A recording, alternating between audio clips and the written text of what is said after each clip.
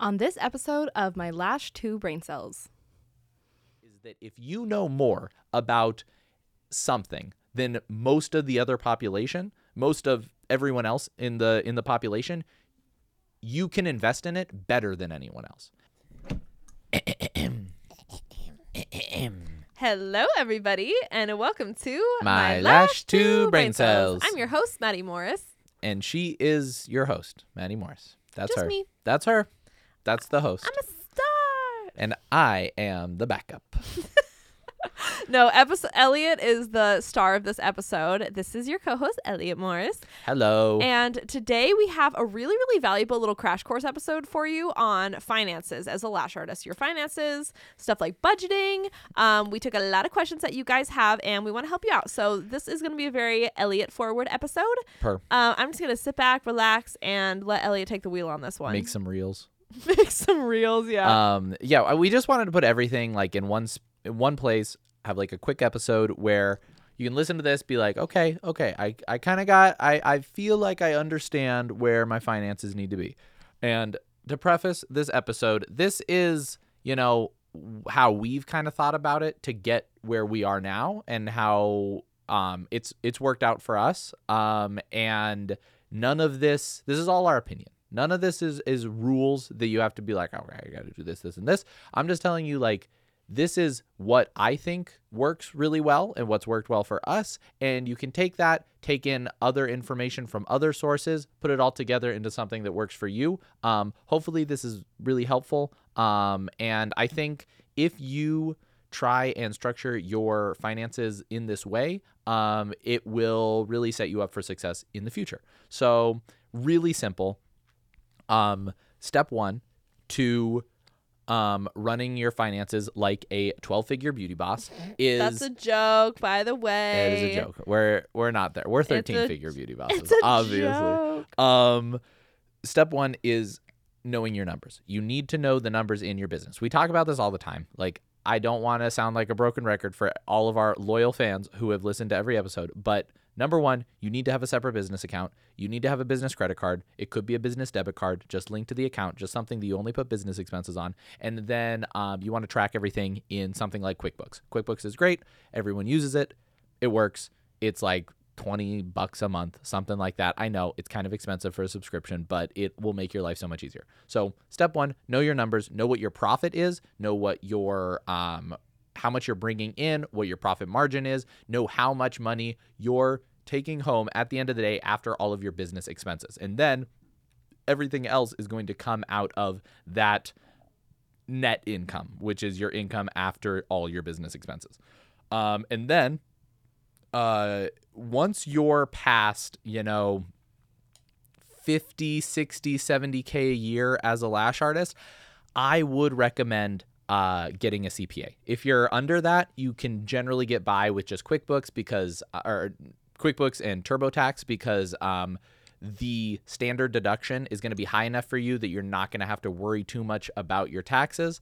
You'll obviously still have to pay taxes, but they won't be like crazy high as long as you're following kind of the layout that we have in the next step. You won't really have to worry about it too much. But once you're above like 60, 70K, it makes sense, I think, to get a CPA just because they're going to have a lot more they're going to be able to give you a lot more ways that you can deduct things, and they'll be able to get you a much more accurate view of, what your tax burden actually is. And it is a burden. It is a burden. Yeah. And if you're having trouble finding a good CPA that works with like service providers or people who are like in your position, a really good type of CPA to find is one that works with doctors, because a lot of doctors, the majority of doctors work as like independent contractors. So they're basically running their own businesses.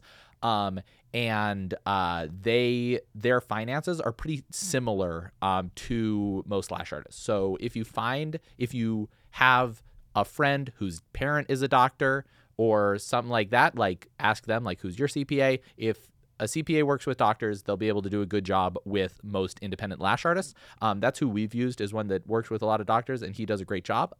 We'll probably in the future need to switch to a different CPA who has more experience with like larger business financing and accounting, just because we're kind of growing past that point of being like an independent lash artist. But if you're an independent lash artist, that kind of CPA is good. It doesn't need to be anything crazy.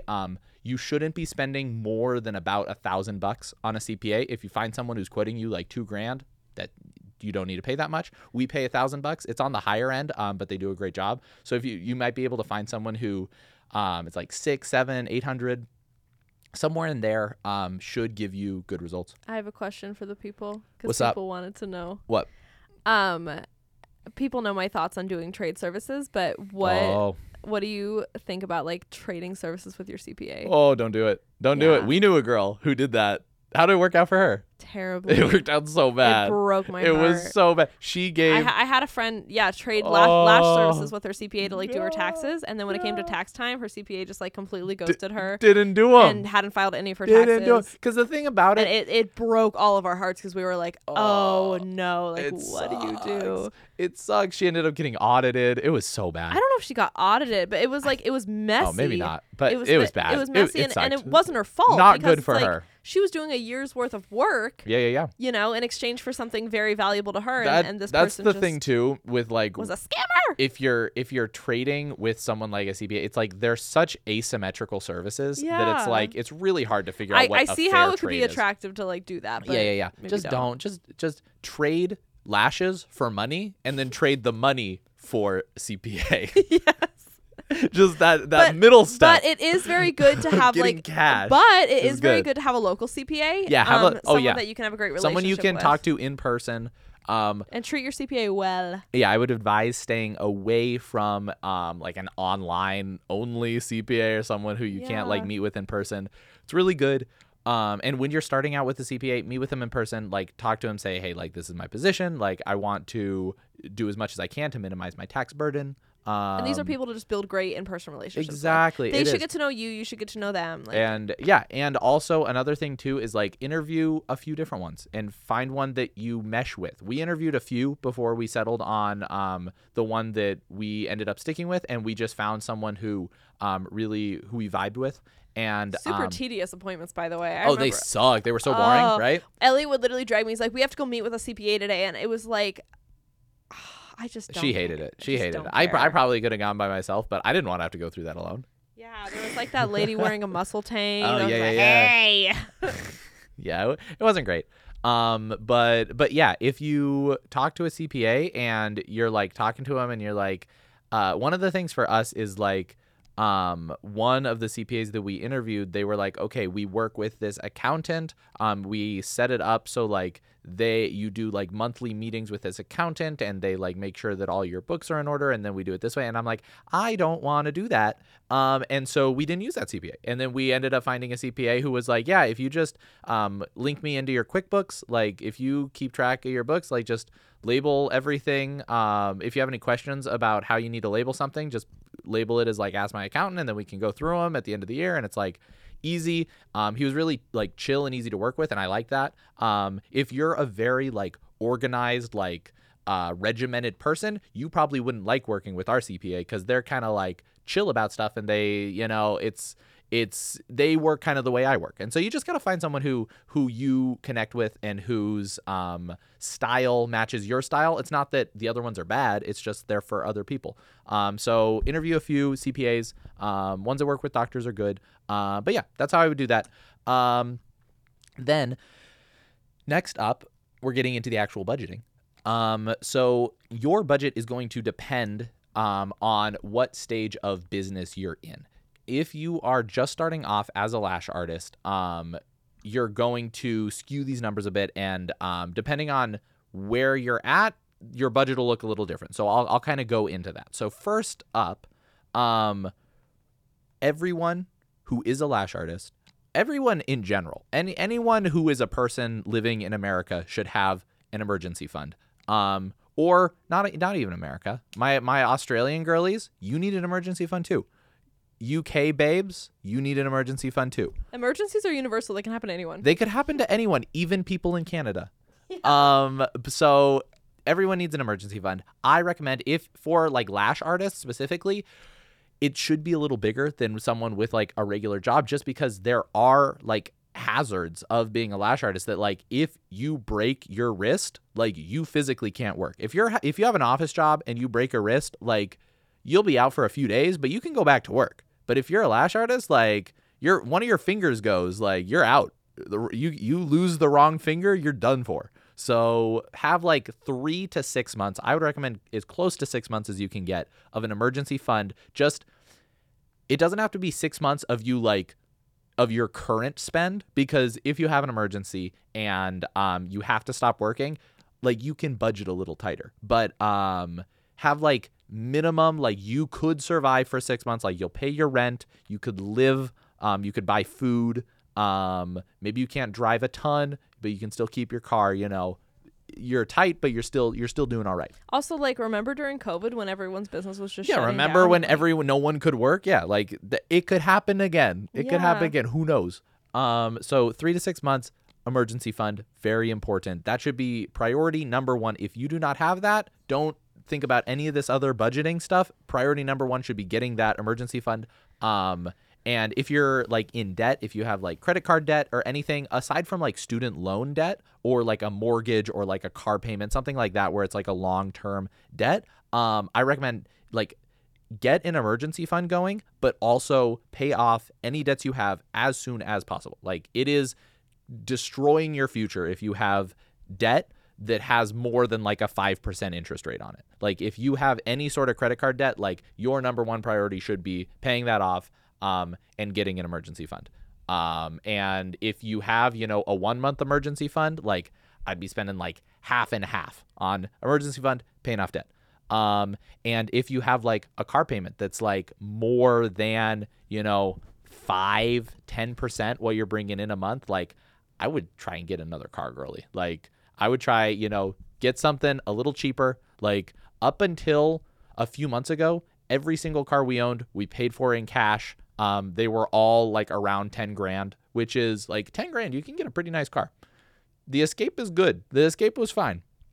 We had a Ford Escape. We still have the Ford Escape. Got rear-ended when we were in San Diego. Tragic. Yeah. Tragic. Oh my Got gosh. rear-ended. Guys, when we were I need to call the repair shop and get it in so that we can. When we were doing when we were road tripping to San Diego this week, we were just like driving along in LA traffic. We were totally good.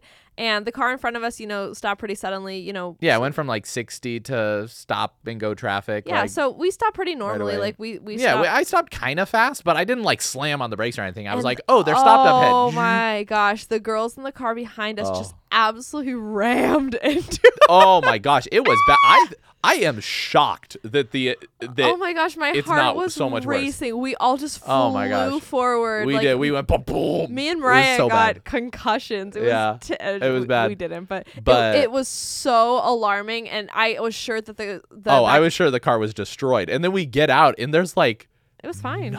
It's not bad. The back window was fine. Like, the parking sensors were broken. Their car got more crushed than we did. But then we pulled it on the side of the road, and like 11 girls piled out of this car. 11 girls out of the car was hot boxed. They were like 19 years old. They were high as a kite. They smelled weedy. They felt bad, though. Of course. They freaking got high and then smashed into my car. They should feel bad. I know. So, but like, we were, you know, me and Mariah and Caleb were trying to make them feel like it's like, it's fine. Because they were young girls and we didn't want to like ruin their weekend. They clearly were having like a fun I feel like their weekend weekend should be ruined. So Caleb was like taking his B-reel with them and like. I think you guys were too nice. I don't know. But we got all their info. I didn't want to like ruin the vibes of the night. So yeah, her dad called me. He was like, "Hey, if I can just pay for the repairs and we don't have to put it on insurance, that's great." I'm like, "Sure thing. Well, I'll go get it repaired." But you know, it could have been way worse. And if it was way worse, I would have been really glad that we had a 3 to 6 month emergency fund. Yeah. And then the other thing too, like, if we were in the Audi and that happened, like, freaking, I would be so much more sad.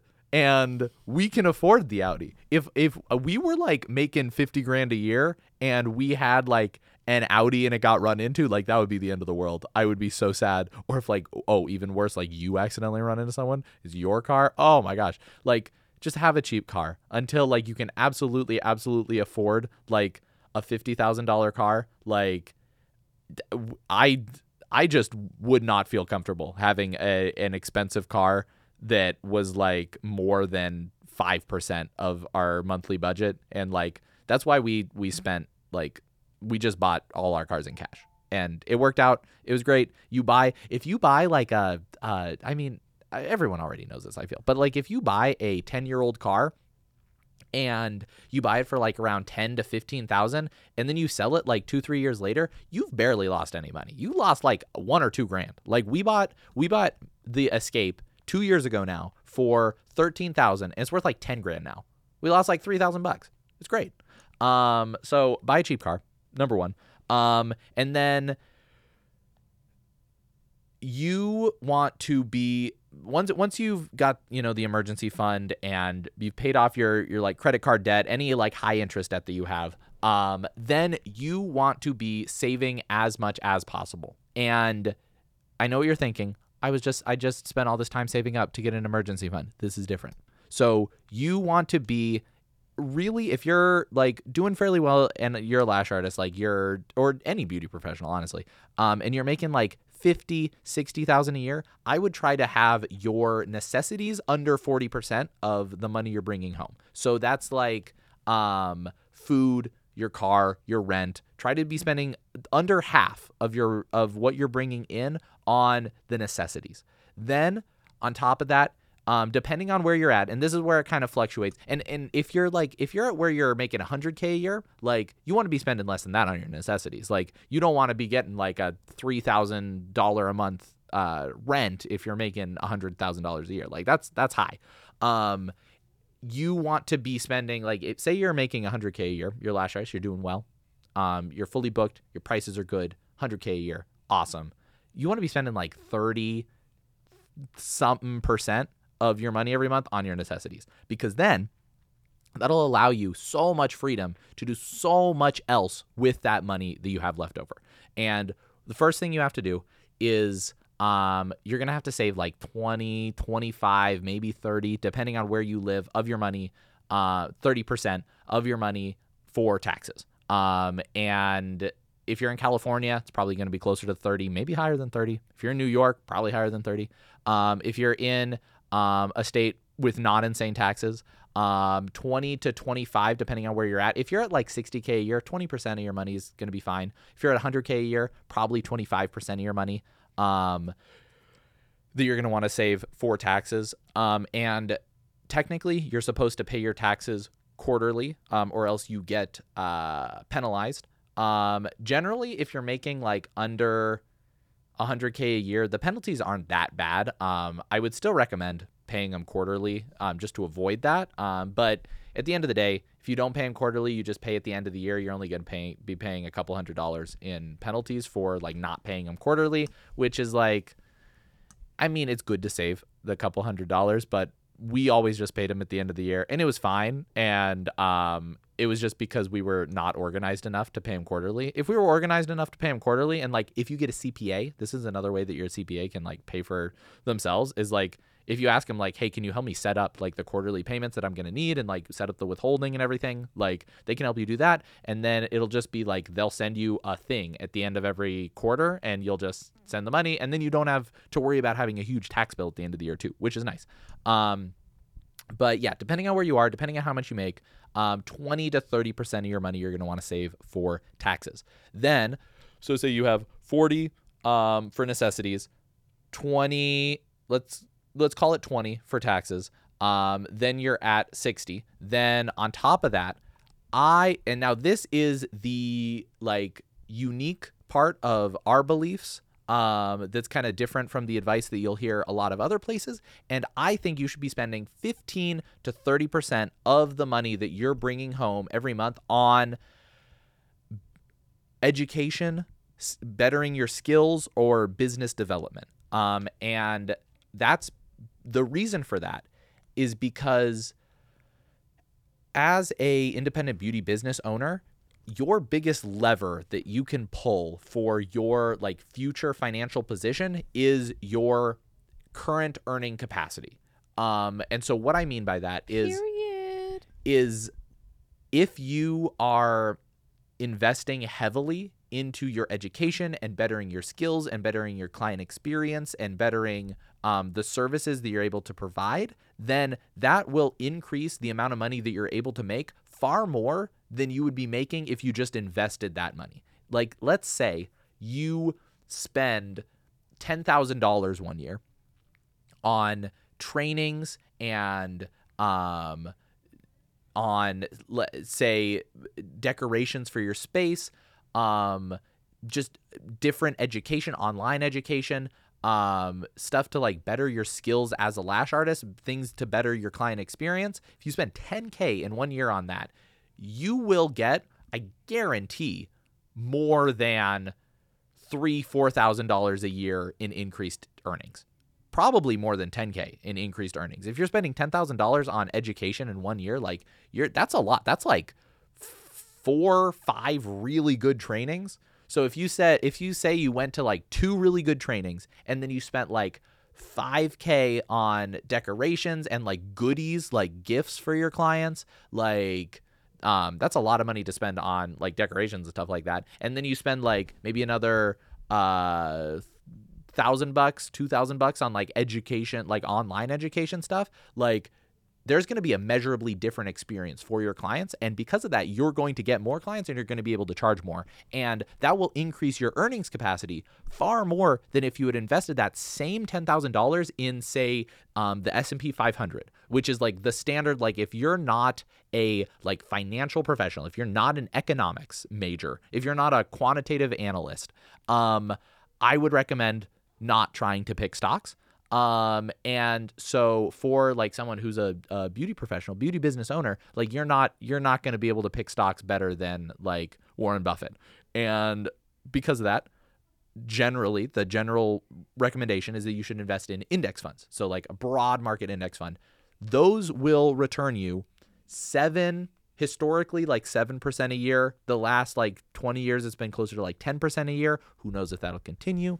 If you had invested 2 years ago, you'd be down.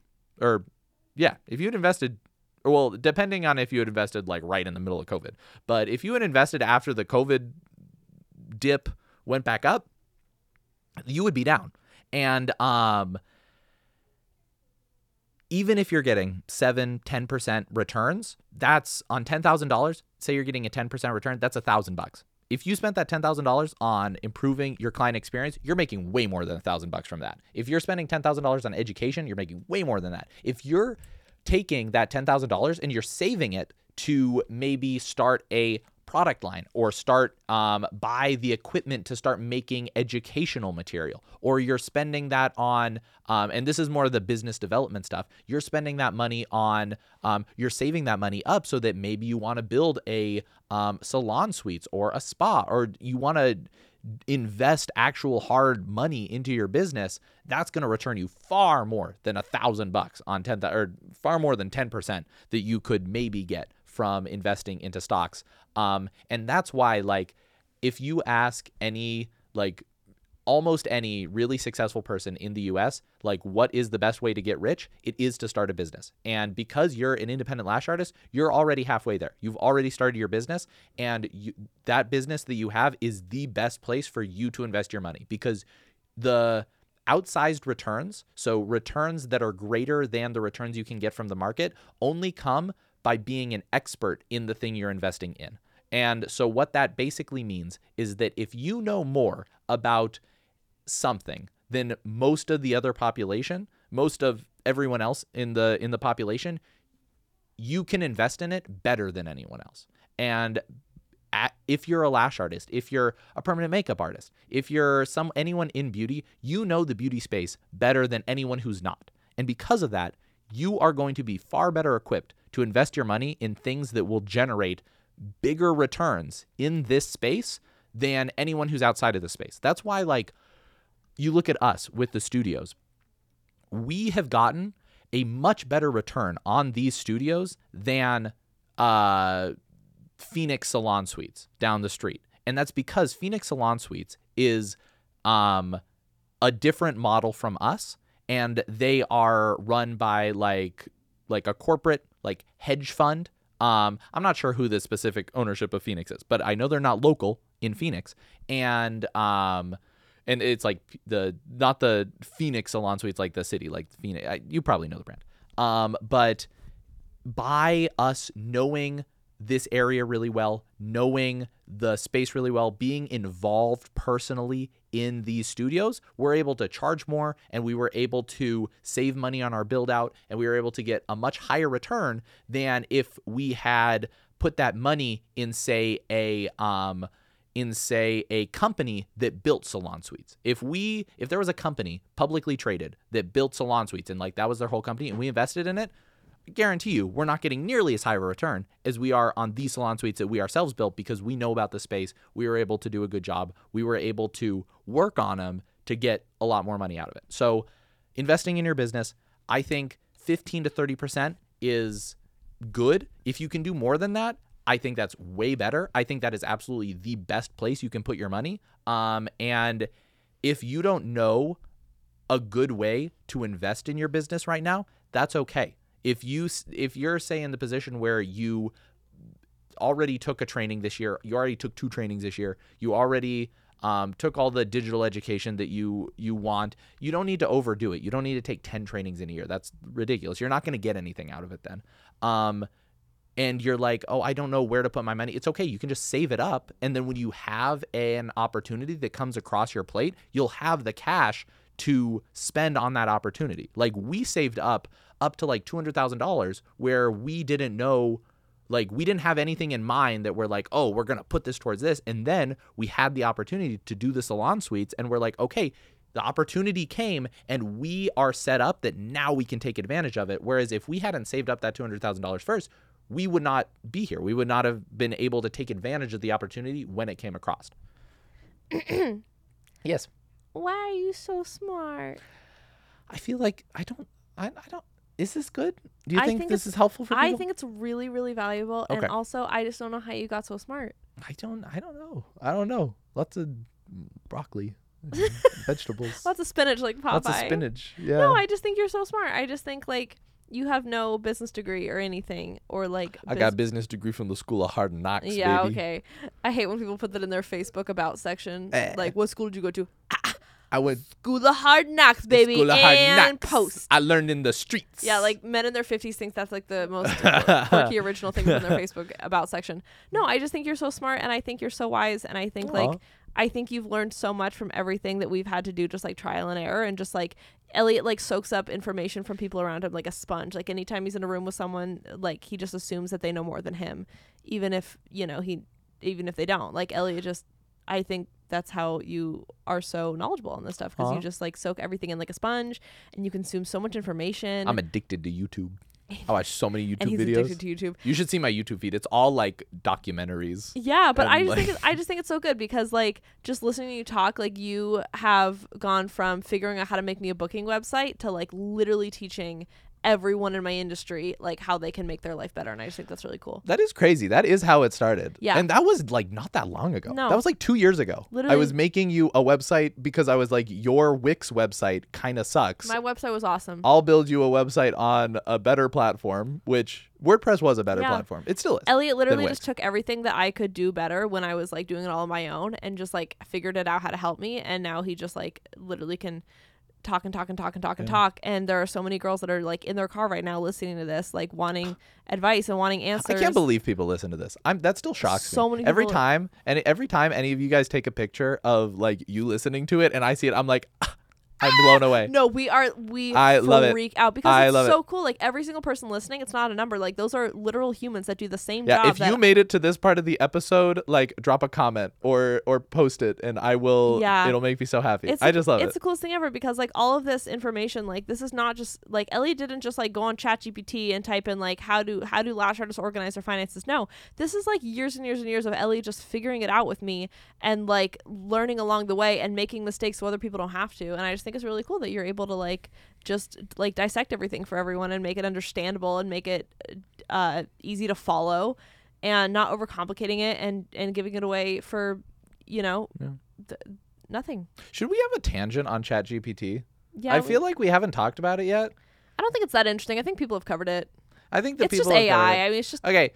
Okay. Here's the reason we haven't talked I think about it. it's interesting, and I think it's very cool. But I just like. I think it's fascinating. I think it's. I think it it is going to change the world. Absolutely. Yeah. The reason we haven't talked about it is because when we were looking at it, obviously we have done so much research into this.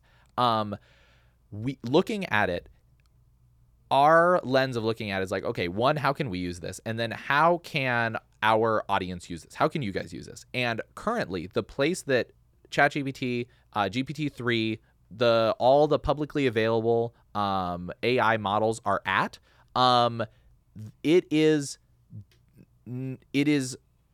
you have to put in work for them to be useful to you. Yeah, that's the thing. And because like when I first went on it for the first time, I typed in like, okay, 5 ways to take care of your lash extensions, and it like kind of had answers, but it didn't really know what it was talking about. One of the biggest problem with it right now, which GPT-4 is coming out next week, and maybe they'll fix a lot of these problems. It sounds like it's going to be very different. It depends on whether or not they train it more on. It depends on if they're able to. So the biggest issue with GPT-3 right now, with ChatGPT, is that it can be very confidently wrong on things. Yeah, totally. And the entire goal of these large language models, so the way they work is they just train it to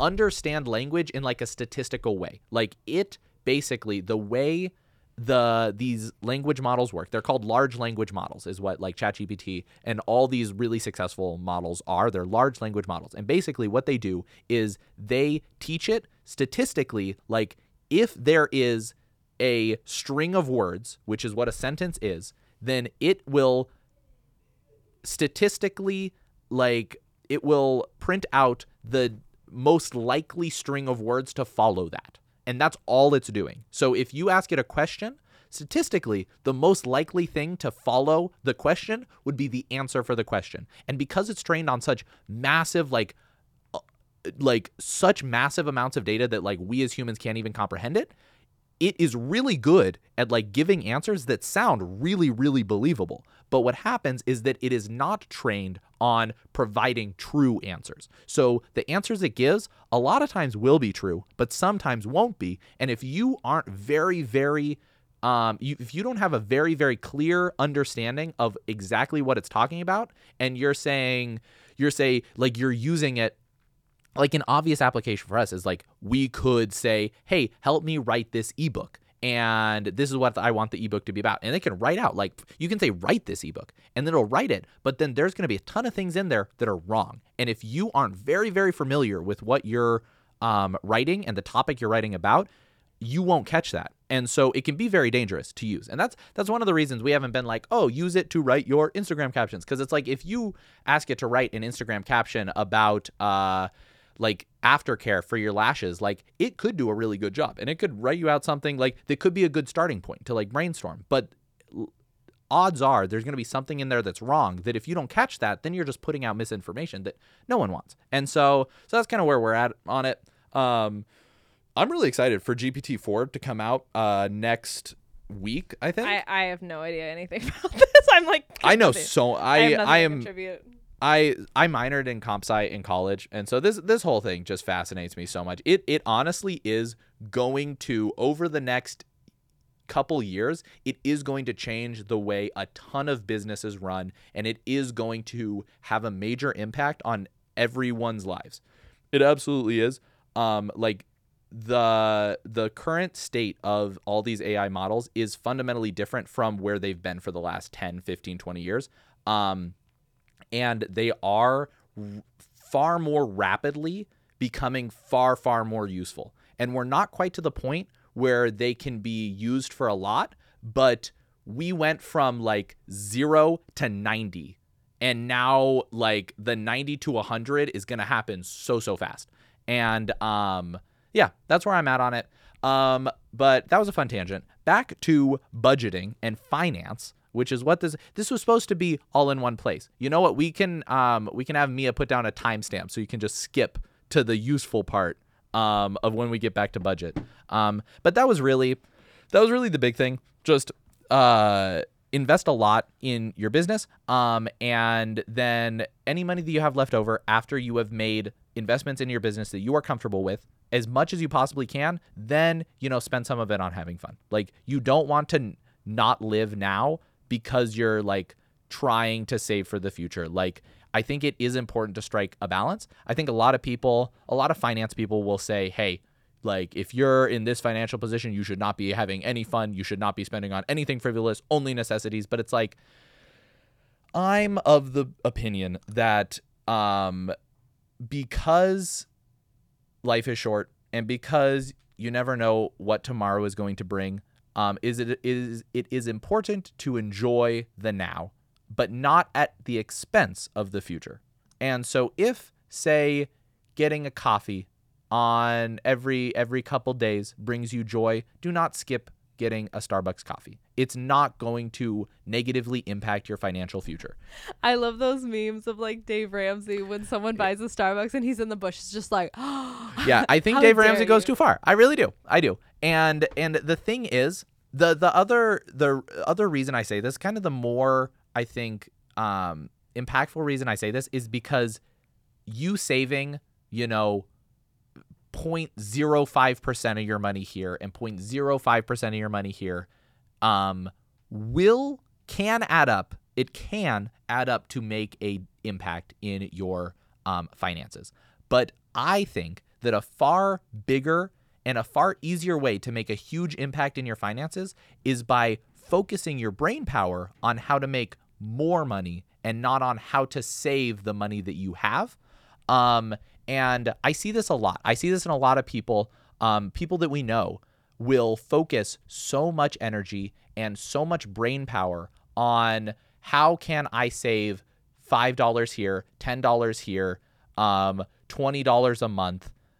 And I have never really focused on that. And I have focused 100% of my energy on, I know that $20 a month, like if I had an extra $20 in my pocket at the end of the month, or even an extra $100 in my pocket at the end of the month, it would not affect my life at all. But if I could figure out how to make an extra 20% a year in my business, or if I could figure out how to make an extra 100% a year in my business, that would make a massive impact in my life. And I think that it requires a pretty similar amount of effort to save 10% a year and to make an extra 10% a year. And if you spend all of your effort on figuring out how you can make more money, and maybe you're not optimizing everything, maybe you have a couple subscriptions that you don't need to have, that like, if you have subscriptions that you're not using, obviously cancel them. But like, if you, like, I wouldn't spend a ton of time trying to go through and figure out, okay, I could spend a little less here and a little less here. I would spend my time and like my finite amount of energy and brain power on, okay, what can I do in my business to start making more money? And then none of this other stuff's going to matter. And like, that's how we've thought about it. We've saved obviously as much money as we could. We lived far below our means, which I think you absolutely should do.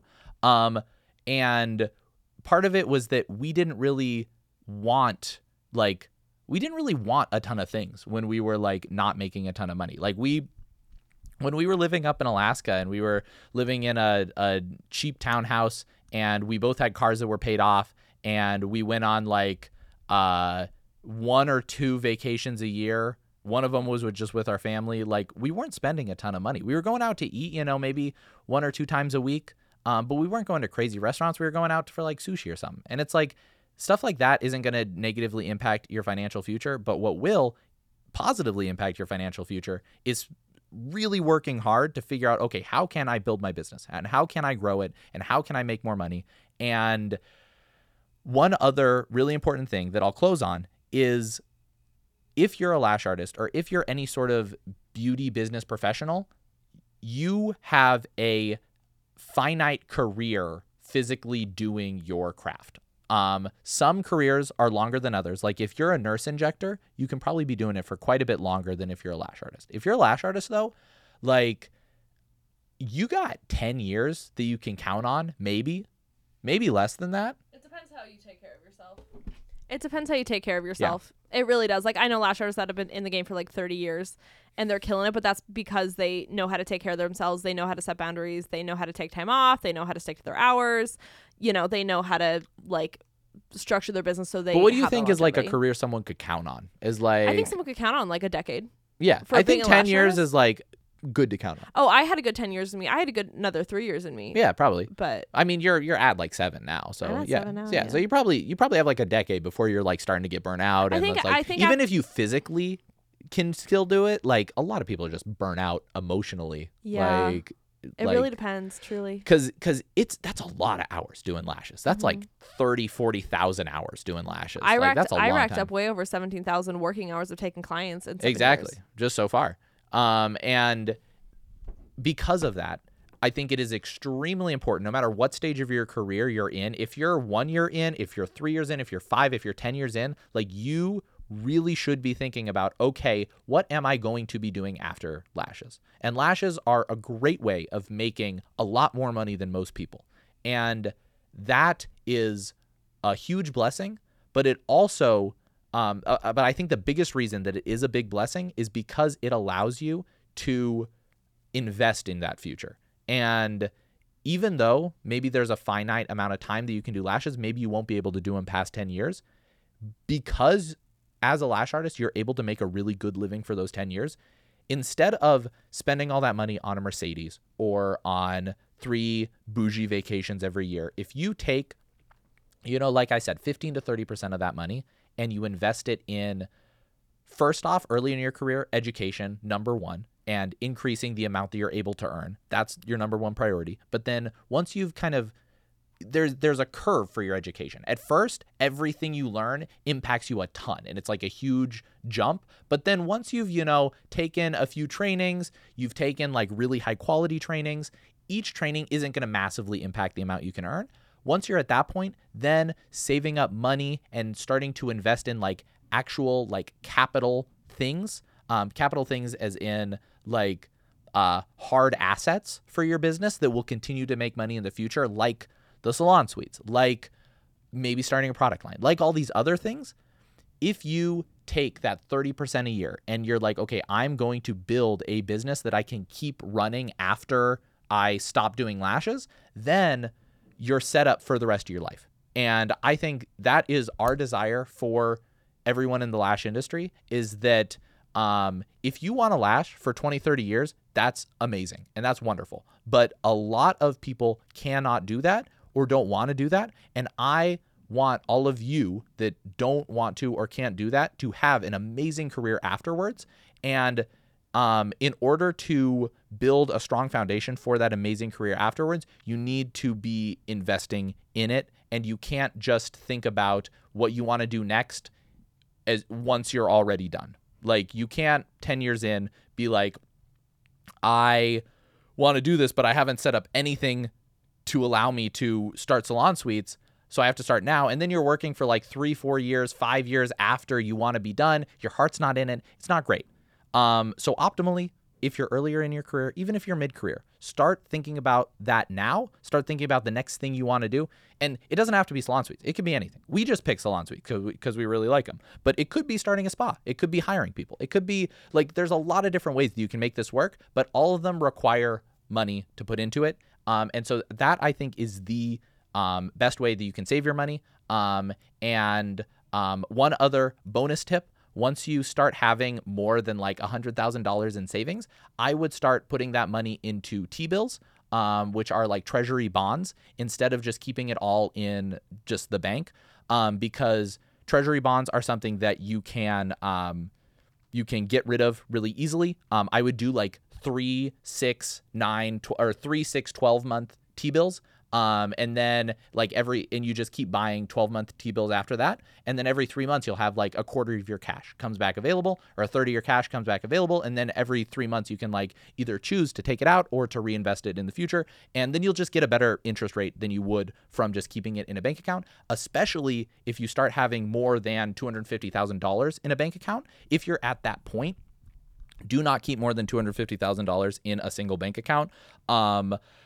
unless you're with like a big bank. If you're with one of the big banks like the Bank of America, Wells Fargo, JP Morgan Chase, one of those, you're probably fine. But like we saw this week, the 17th largest bank in America, Silicon Valley Bank, just went out of business. They totally shut down. They were all their assets were taken over by the FDIC, which is a federal like bureau, and everyone who had money there doesn't know if they're going to be able to get their money back, and they're probably not going to be able to get all their money back. And that is because 97% of the people who had money at Silicon Valley Bank had more than $250,000 there, or 97% of the money in Silicon Valley Bank was above the like $250,000 a person, which is FDIC insured, which FDIC insurance is like the Federal Deposit Insurance Commission.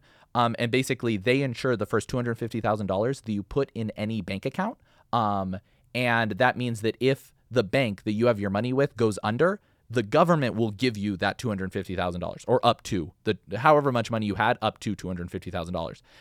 But then if you had, say, $500,000 in a bank account, they would only give you $250,000 and the other $250,000 would be gone. And so if you have, or if you're in the position where like you're saving up a lot of money and you are in the position where you have more than $250,000 in a bank account, absolutely put some of that money or most of that money into treasury bills or move it across separate banks, which can be kind of annoying. There's some banks that you can work with. You can ask the current bank that you have if they can split your money across different accounts. And some banks will let you do that. And then you'll get like the FDIC insurance on each account. But a really easy way to do it is just to move your money into like a brokerage firm and put it into T-bills, treasury bills. Like do research onto it. Make sure you're actually getting like treasury bills from the U.S. government. And it's a really safe place to put your money. That's what I recommend. But that's like kind of a higher tier bonus tip. Once you're already at the point where you like have quite a bit of money saved up, if you're under like $50,000, $100,000 in your bank account, the interest you get from treasury bills isn't really going to be worth worrying about. And you shouldn't be like spending your brain power on it. And just think about ways that you can be increasing your income. And that is the number one tip. Figure out how to increase your income, invest in increasing your income, and then everything else good in your life will flow from that. Woo! Amen, sister. Do you think that was helpful? That was very, very helpful. Cool. Sorry, I thought it was going to be a short episode, but it ended up being 47 minutes. You're welcome. Every time the episodes are just me, I always end up going too long. No, I love it. You think? You have things to say. I got things to say. Absolutely. Let me say my piece. You're not just like ranting about stupid stuff. This is stuff people like adamantly beg me for you to talk about. If there are any other, if you're still listening, if you stuck around this long, if there's any other like financial stuff or economic stuff or like broader, like currently what's happening in the economy stuff that you want me to talk about, let me know. Like send us a DM on Instagram about it. That's probably the easiest way. Just send Madison a DM. And we will make episodes that you ask I would love us to for. talk about it. Like this is a very niche podcast for like niche individuals. I love talking about this stuff. I just want This is our life. to talk about it if it's actually interesting to people. Yeah. And so if you have anything that you think, there's love to learn comments about on this. the YouTube video. People are like, "Boo, boring." Yeah, no, we're Where's gonna get Madison? They're like, bring back the dislike button. I'm dead. But yeah, thank you so much for listening. Love you so much. We're off to Trader Joe's, baby. I can't wait. I'm so hungry. Yeah. I love TJ's. Mommy and Daddy have to go run errands. Mommy and Daddy got to go run errands. So get tucked in. Talk to you later, you talk to you guys. later. Thanks for tuning in. Bye-bye. Smooches.